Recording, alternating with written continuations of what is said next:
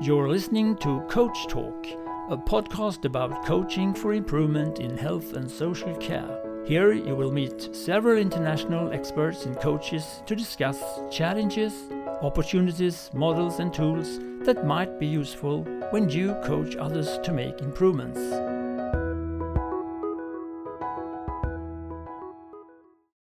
Okay, good morning or good evening everybody who is listening now. And we are at Culturum here. And I'm Nicoline Wakkerberg, development leader from Culturum. And I look at Paul Batalden, who is sitting here and a guest in our place today. Paul, you have been coaching for many years. Can you tell me a bit about your experience as a coach? Well, thank you, Nicoline. It's good to be with you today. I have had the privilege of being a coach for maybe 50 years. And as I have reflected on that time, what I have been coaching and watching coaching and being coached is a lot of different observations about how to coach and what it feels like to be coached and what the aim of coaching is. And so it's all of these things that sort of come together when you invite me to have this conversation with you. So you will have to help me stay on track because there's lots of things that we could talk about.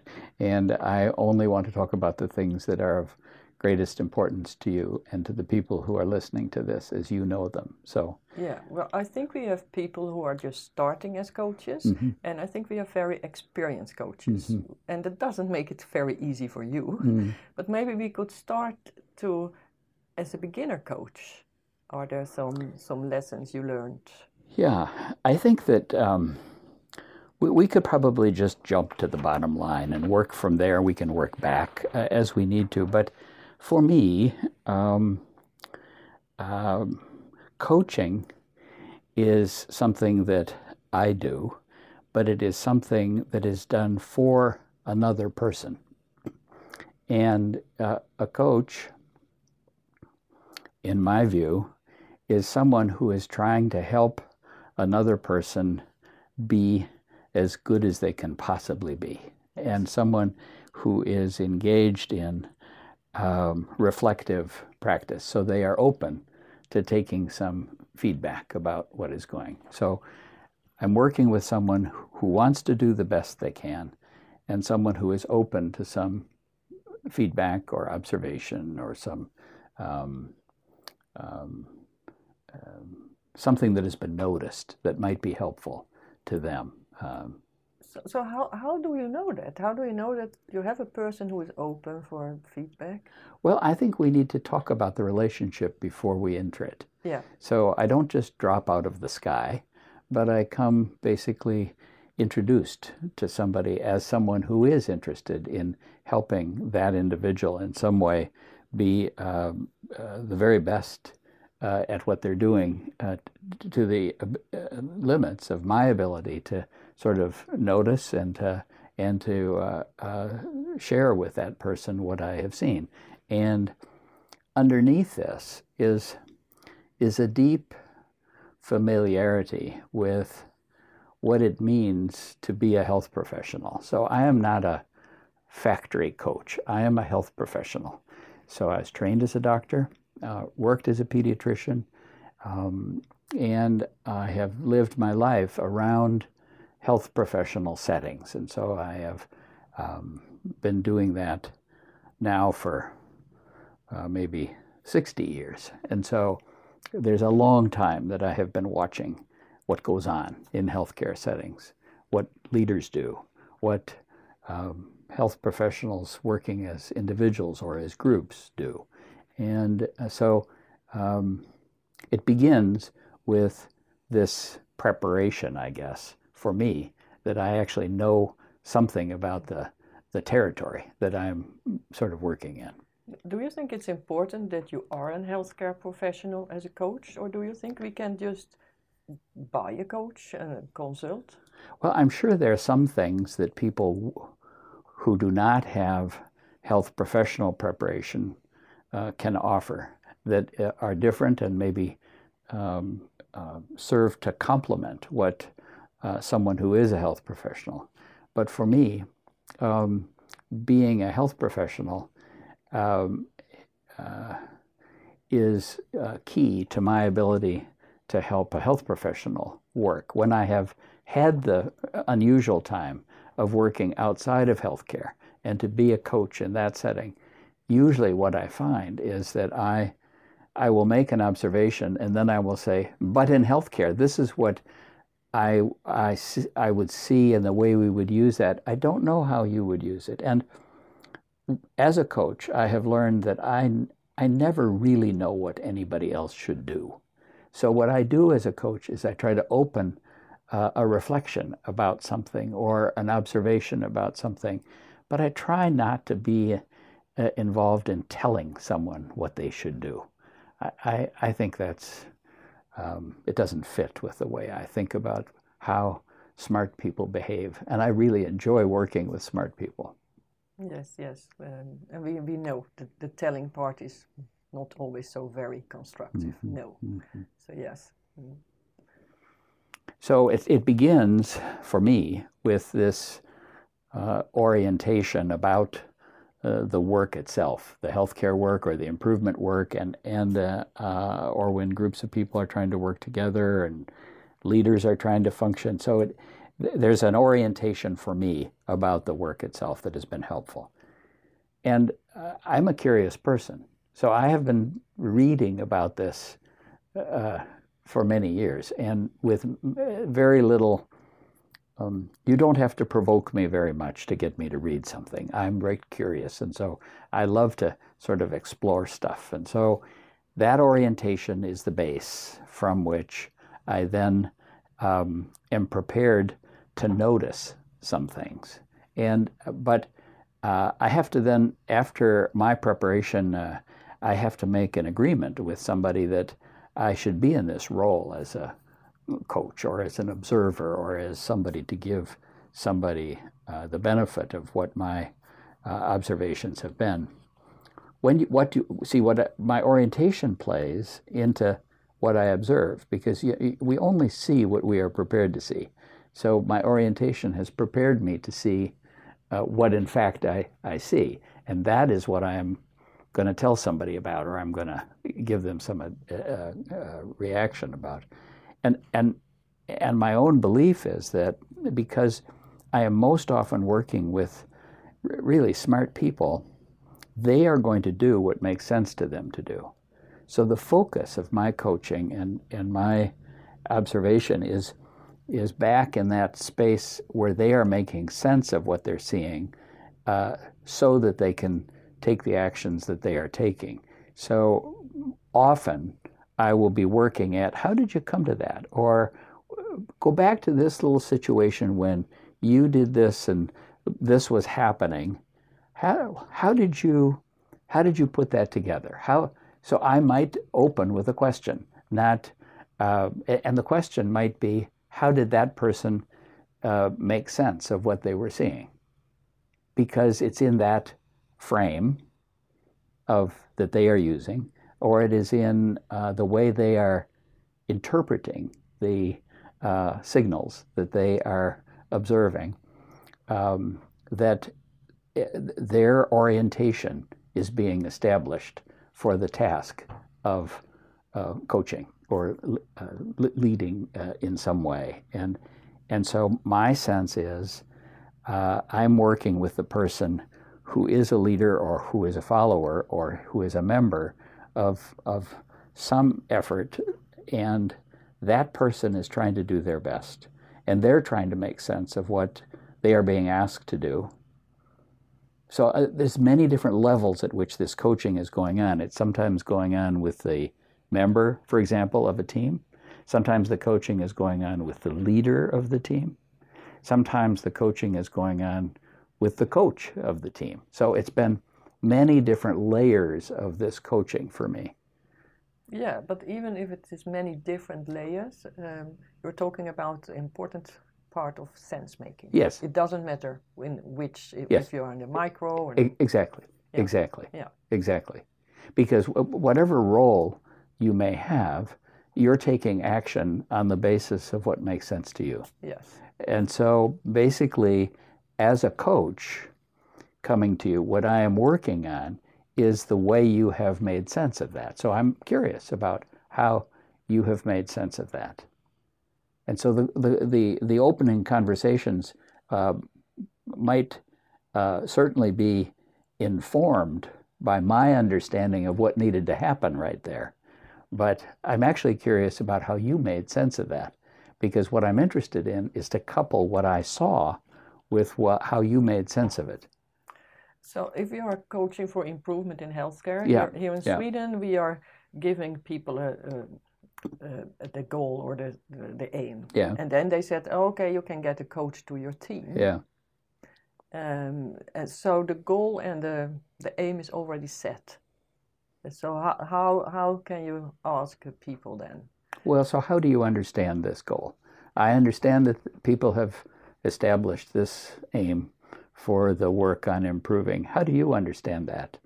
So I might invite the person to describe how they have made sense of that aim or goal first, so that we are working from a shared understanding of what the aim is. Because if what they tell me in response to that question is something very different than the way I would understand that, I use that as a signal to try to understand how I may have misinterpreted what it was, or how they may have a different interpretation based on their experience, much more closely related to the aim.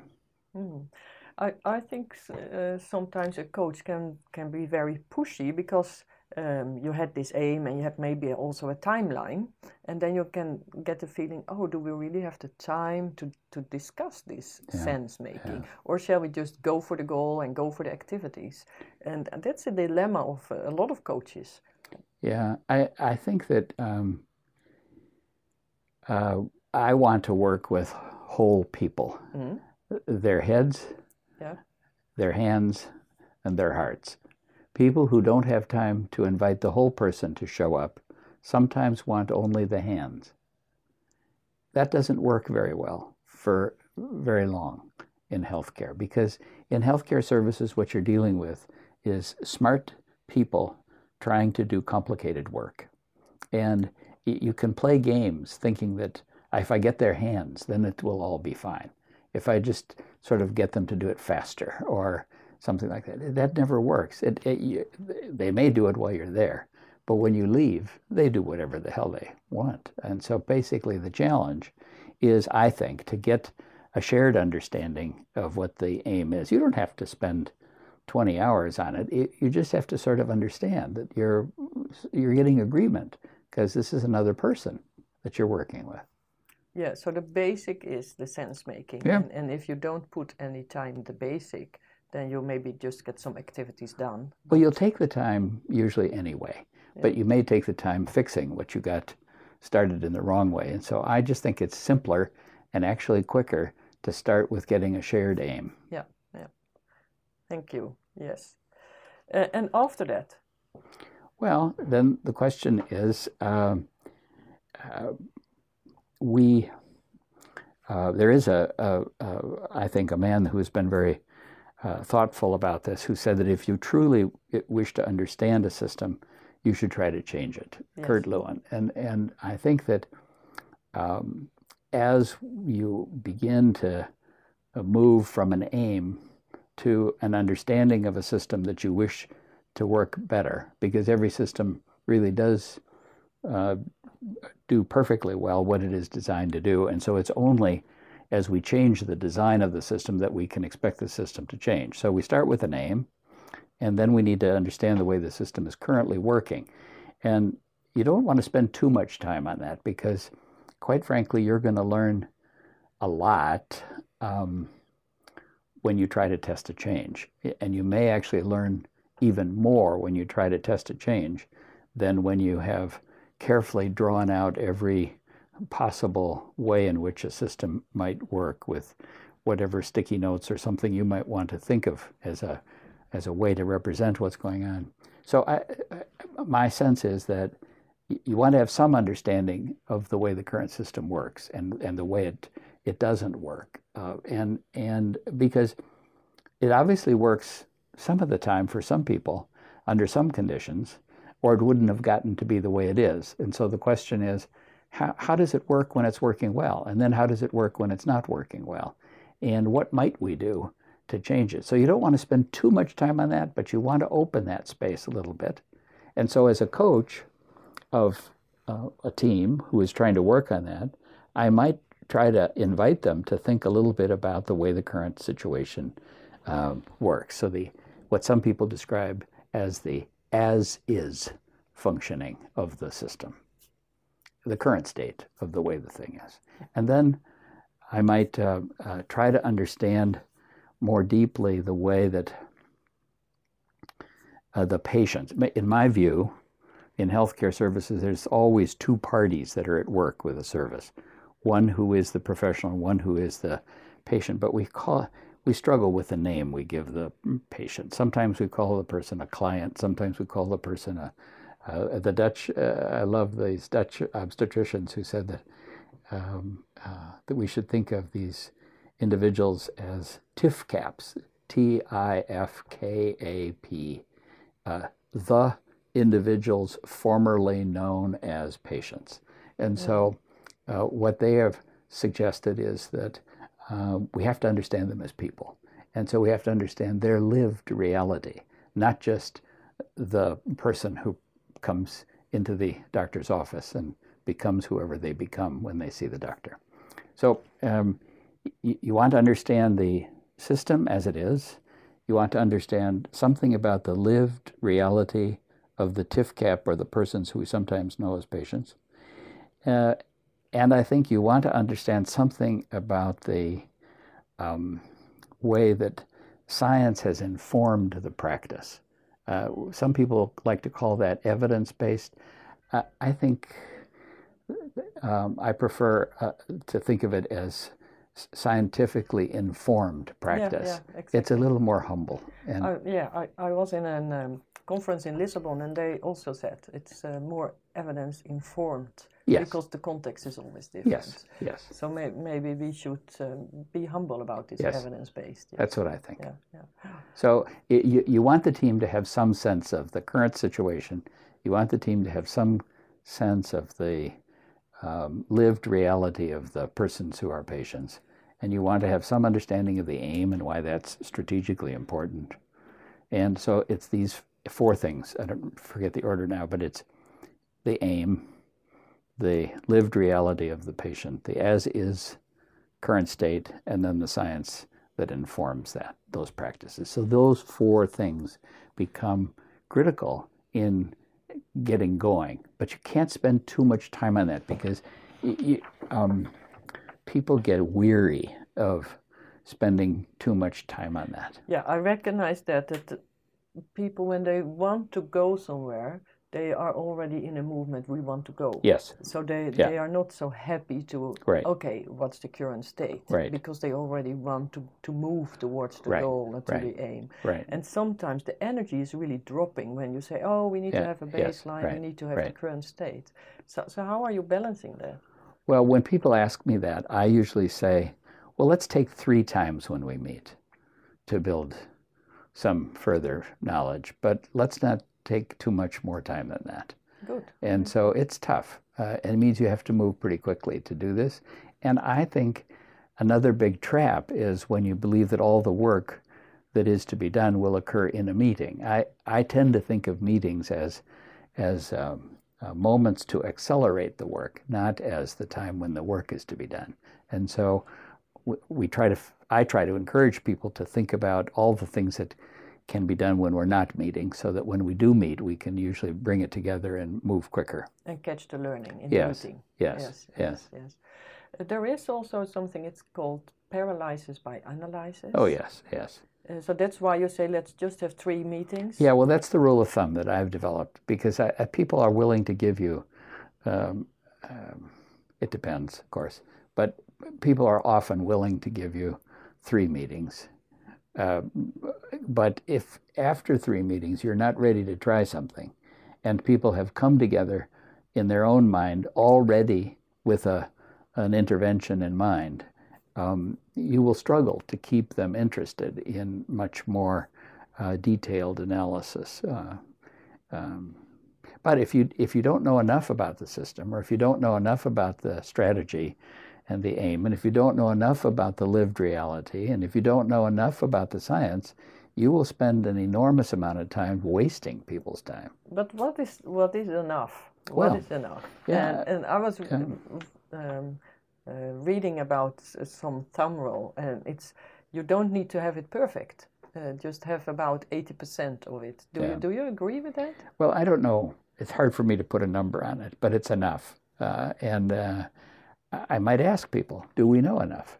I mean, because if the people are not with you, whether you think it's enough or not, it doesn't going to matter, because if they don't think it's enough, then they're going to be doubting all the way along, and they will make their doubt a limitation on the ability of the group to go forward. And so part of the challenge, it seems to me, is to get general agreement that we have enough to try something. And but that's quite interesting, because I'm coaching both doctors, nurses, and other people. And I have the feeling that for the doctors, it's never enough. They want to have more statistics. They want to have more to build on. And probably because they are trained. They are trained like that. But it can be quite difficult to move them forward. So still I would like to explore this. What's enough, and how can we coach it? Well, I think that diversity is a gift. Because, quite frankly, if the group all has the same idea about whether there's enough, there's no invitation for you to come back and figure out, well, what else might we learn? Or obviously we didn't know this when we got to where we are. Would have been nice if we'd figured that out. I wonder if there's anything else that we should figure out. So I will play off of the differences, or others may say, I'm sick and tired of this analysis. I want to try something. So I like to then honor that as well. So I want the group to sort of give the group permission to proceed, because if people in the group have their differences, but have them so strongly that they are going to sort of be a hidden resistance in the progression of the work, I would just as soon have that on the table. Sometimes I will even there's a man who from Germany who has written about the logic of failure, a man, Dietrich Dörner, which I love this book.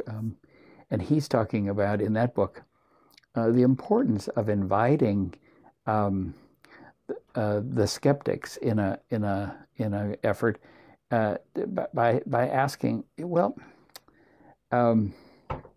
if we go ahead with trying this, what are you worried we're going to lose? What do we have to be careful to recognize that we might be losing when we try to make this change that we're talking about, so that we understand even more, anticipating what the improvement might do to what we actually is very important, or that we value in the process. Yeah, that's a good point. That's a very good point. So when you have a diversity in a group, you are not stopping people, but you keep the diversity, that somebody can go on with the evidence, and somebody can just start and test it. But still, you say in 3 meetings we want to move. So about 3 meetings. It's just a rule of thumb, because most of the people are willing to be a little curious, but they are not ready to write a PhD about it. Okay. So I think, Paul, I want to thank you very much for this interview, and maybe we can do a follow-up. Sure. So is there some summary you want to say? And well, what we've talked about is sort of the front end of the coaching relationship, and we've started to talk about what kinds of interactions during the coaching might go on. We haven't talked much about near the end of an activity and coaching, as people try to put a ribbon on things and tie it up. Can we make a part 2? Sure. Okay. So if I now just say thank you very much, everybody, for listening to this, and you're very welcome to hear the part 2, who will start when you ever are ready for it. Bye for now. This podcast is made by Kulturum Design and Learning Center in Sweden.